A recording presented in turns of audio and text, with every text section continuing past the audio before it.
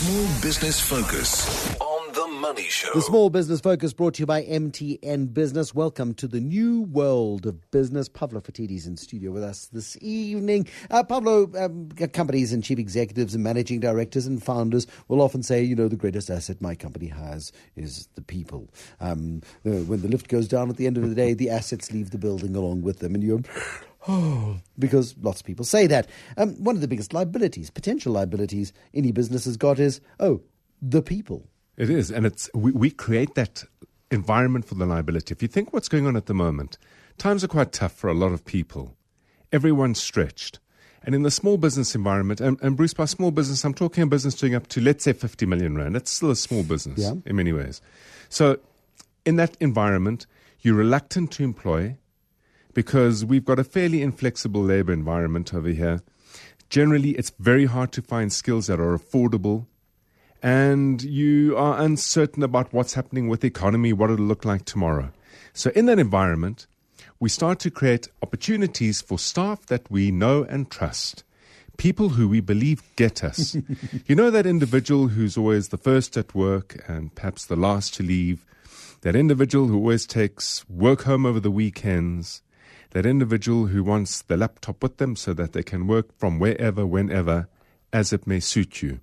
We lean more heavily on those individuals and we provide them with more responsibility. Because they're a team player. They're a team player. They get us, they understand us. Now, the classic signals of the white-collar criminal, not everybody who works hard is a white-collar criminal, but the classic sign that you may have somebody in your organization who you should be looking at more closely rather than unleashing them on the company ledger is somebody with those sorts of characteristics, the most trusted employee, because they get given so much access. And in many cases, it's absolutely fine. But it's generally, if there's going to be trouble in the company, it's people with that level of trust that are likely to perpetuate it. Completely them. It's completely them. But there are 4 environments that we can create. Can I just tell you a quick story before we talk about the environments? Stephen Powell, the forensics guy from Edward Nathan Sonnenberg, he was on the radio with us this week. He told me a story a couple of years ago about a woman who worked in a company in Kimberley, and she was a wonderful employee. She was so trusted, and she was a good and godly woman, and she was part of her church committee. She was the treasurer on the church committee. She understood finances. When they managed to unpick the fraud that she'd perpetuated, it had been created with the most extraordinary genius. She'd started by diddling the petty cash with the full intention of paying it back. She was a bit short, and so she treated it like a payday loan, a little personal Wonga loan, interest-free. And then once or twice she didn't pay back the money, and then nobody noticed. And so she next time took a bit more, and with the intention of paying it back, but nobody noticed. And then it got to a point where the petty cash had been depleted, so she started having to devise new mechanisms. And she set up a massive fraud using, I want to call it an exchange-traded fund, an ETF, but it's an EFT, an electronic funds transfer. And the simplest means of fraud is you create on the front of the internet banking, if you are the accountant in a business, regular payments go to Pavlo Phitidis. So we put Pavlo Phitidis. But in the background of that is an account number where the money is channeled directly to you. It's a simple fraud, but a cursory examination was, we're paying Pavlo a lot, but he's worth it. He's such a fabulous guy. Off we go.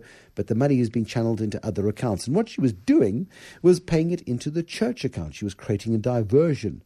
So if anybody ever looked, they might think it's a donation or something along those lines. And but she was the treasurer there. And she was the treasurer. And she had a credit card issued by the bank on the church's account.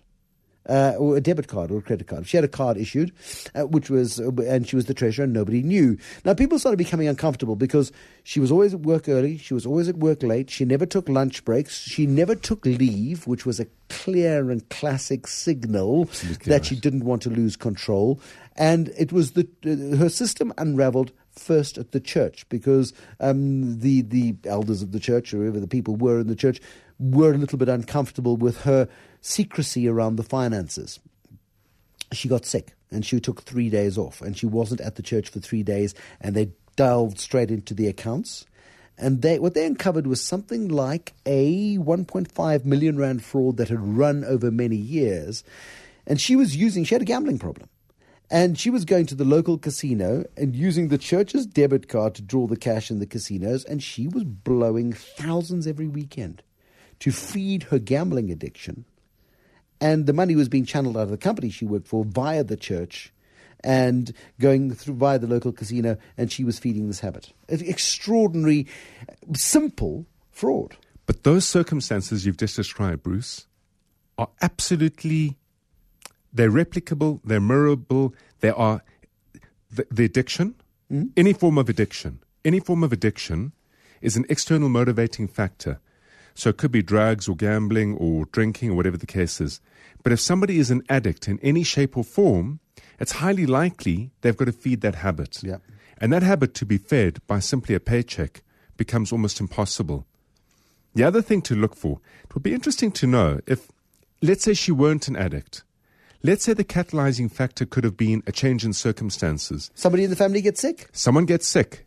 Even worse, it's a child who gets sick. And in your head, you're saying, I will do anything that I have to look after my child. And people who are ordinarily honorable but are embarrassed by their financial circumstances borrow a little bit of money and it goes to that thing with the intention of paying it back. Completely. And when the systems don't pick up the initial fraud and the problem worsens, they become emboldened.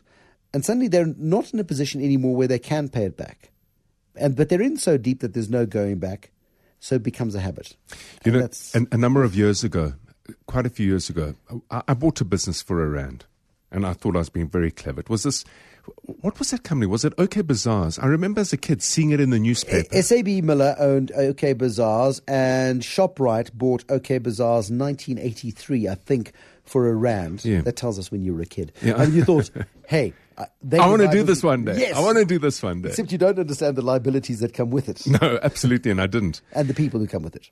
Absolutely, I didn't. So nonetheless, I bought the business for R1, and there were a couple of liabilities that I hadn't seen in it. But one of the assets, I was told, was a bookkeeper of 14 years. And they had no computerized systems at that point in time. Everything was done on a manual basis.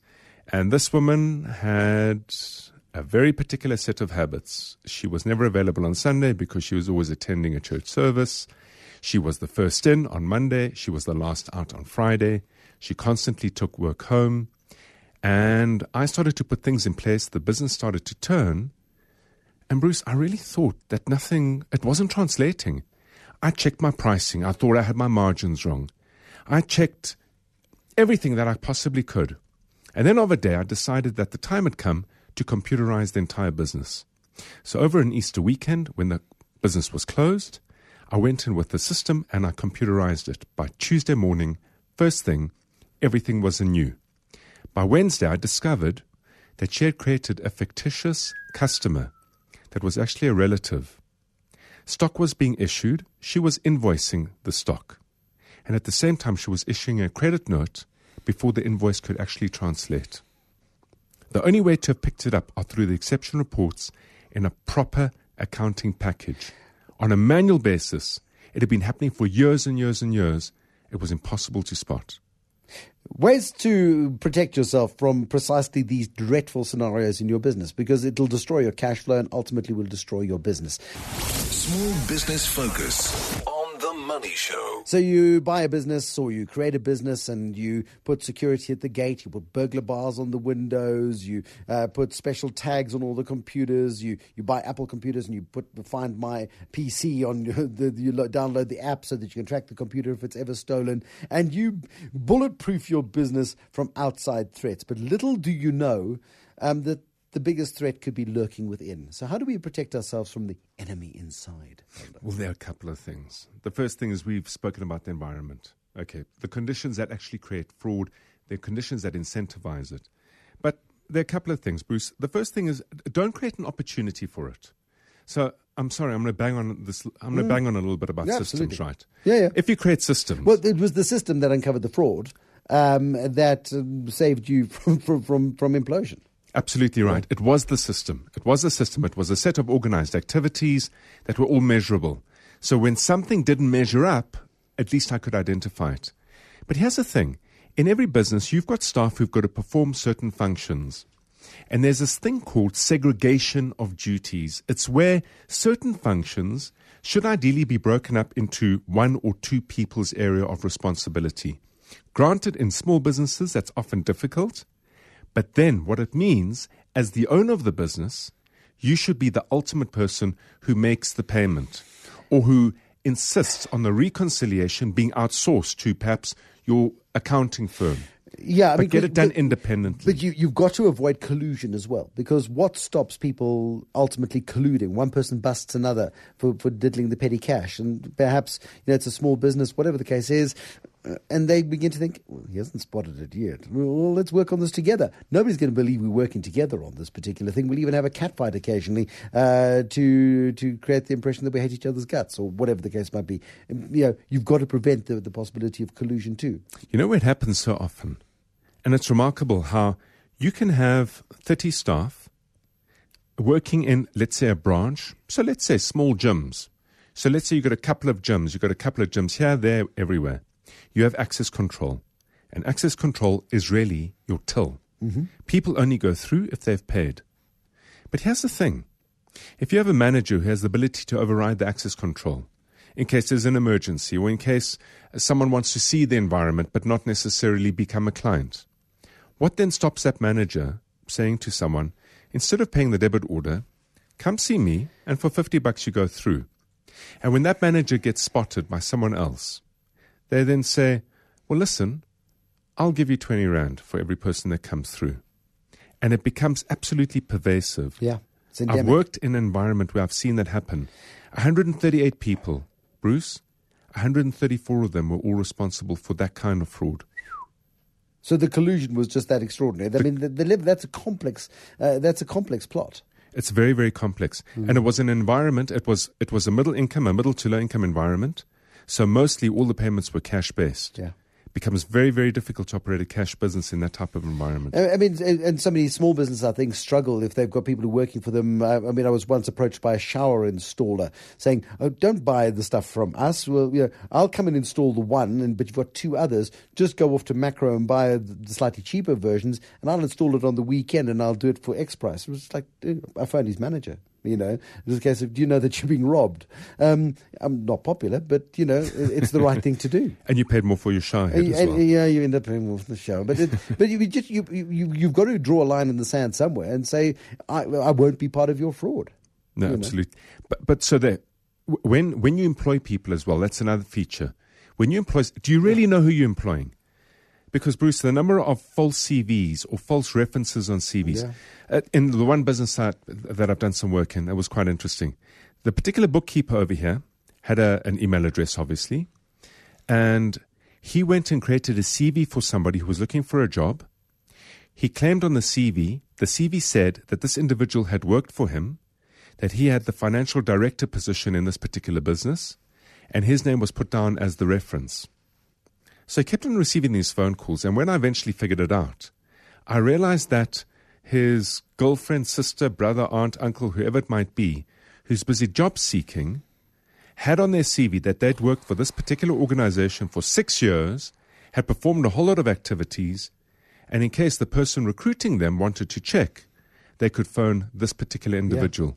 Yeah. So there it is. When you employ somebody, I think it's incumbent upon you to actually really interrogate a CV. And don't interrogate it by saying, oh, I see you did this and this and this. You say you did this. How did you do it? Because then it becomes quite hard to defend. Next, who did you work for and what is their contact details? And then always, it's for free. Just Google a person. You can pick up a lot about what they really did or perhaps really didn't do. Yeah. So it's important to know who you're employing. All right, so you've got to know who you're employing. You've got to interrogate them vigorously. You've got to have the checks and balances in place. You've got to ultimately take responsibility for that payment mechanism. And you've also got to be double-checking that what you're paying is really paying, because EFT fraud, EFT fraud is very easy to perpetuate. It says Pavlo, underneath could be Bruce's bank account, and the money could be channeled to me. Very easily. Yeah. So here's the thing. If you also create a work environment where people do not feel disenfranchised, where you're straight, where you create a good atmosphere. I'm not saying it's an antidote to fraud, because in those environments, you're still going to have that individual that you trust, that does all the right things, etc. But it prevents pervasive fraud from taking place. If you, as the leader of your own business, Bruce, do not have the finger on the pulse. Remember that show we did about the 4 silent killers of a business? So if you're complacent, or you're in a place of comfort, or really you're in a place of blame, if you speak to your staff in a particular way, in a public environment, within the business, and you embarrass people and make them feel disenfranchised from the business, they're all the small seeds that start acting together towards creating that environment where someone can rationalize themselves saying, you know what? I work day and night for Bruce, and he pays me a measly X rand. And, I'm not going to take money, but honestly, maybe I'm going to take the stationery. I deserve more than this. I deserve more. I deserve better. If he only realizes what I do, I deserve better. He doesn't understand how I live. It's not fair. When that process of rationalization begins, you're on a slippery slope. The rot has set in. Pavlophatidis, thanks very much this evening. Just cautionary tales. As economic times turn tough, and you've also got to know what's happening in your staff's personal lives. Are they in a position where they are tempted, or need to, or incentivized? Maybe they're being bullied. Maybe there's a syndicate who's got hold of them, for goodness sake, who's asking them to defraud you. There's lots of terrible stuff happening in the world. Pavlophatidis on how to protect yourself from some.